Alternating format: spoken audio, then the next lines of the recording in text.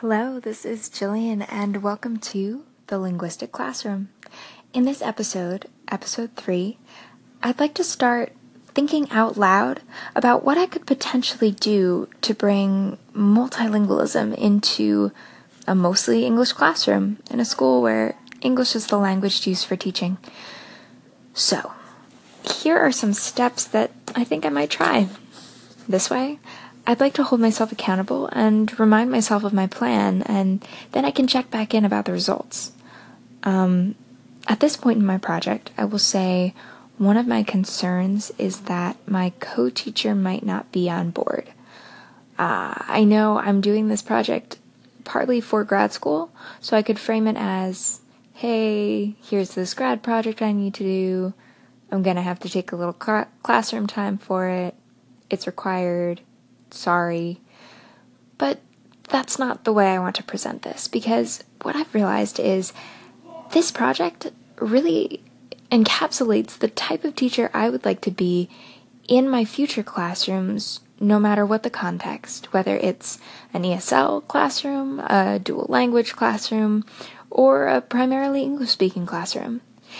And I can see that there's sort of an obvious justification in a project like this if I were in a classroom where even 1/4 of the students were limited proficient English learners. Because then I could say, this is mainly to help out and empower these particular students who need this to succeed, and then along the way it will likely benefit the rest.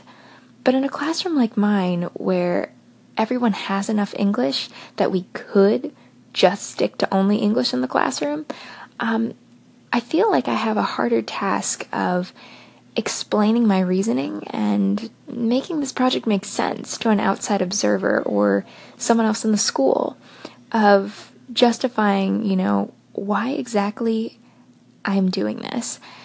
And sometimes I get this feeling of like, well, I'm really passionate about languages.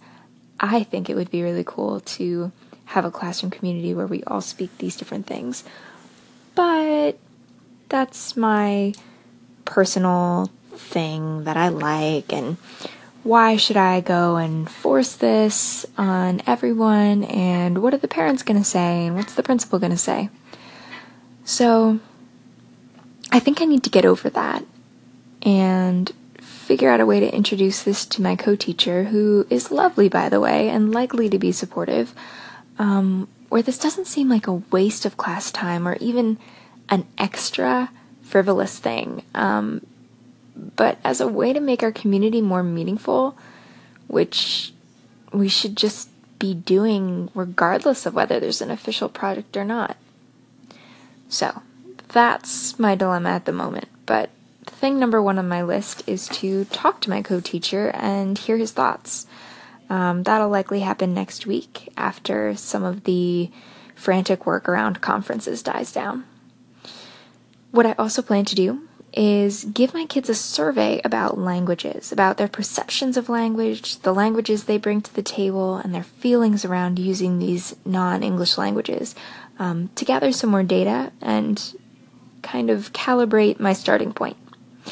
I'd also like to experiment with using the language greetings that we've learned more in the mornings, just casually. And to be honest, I almost did that this morning, and then I didn't, because I was thinking about, are the kids going to react oddly? And will my coworker hear me and think, what is she doing? But that's something I'd like to try.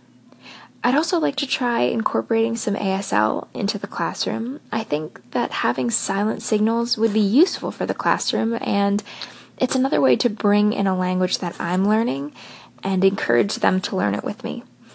I'm also thinking about potentially ways that we could label the room, not in a way that adds needless clutter, but just to give these languages a space in our room. We don't have multilingual books. We don't have signs with words from other languages on them. And so I'd like to just begin finding a way to let multiple languages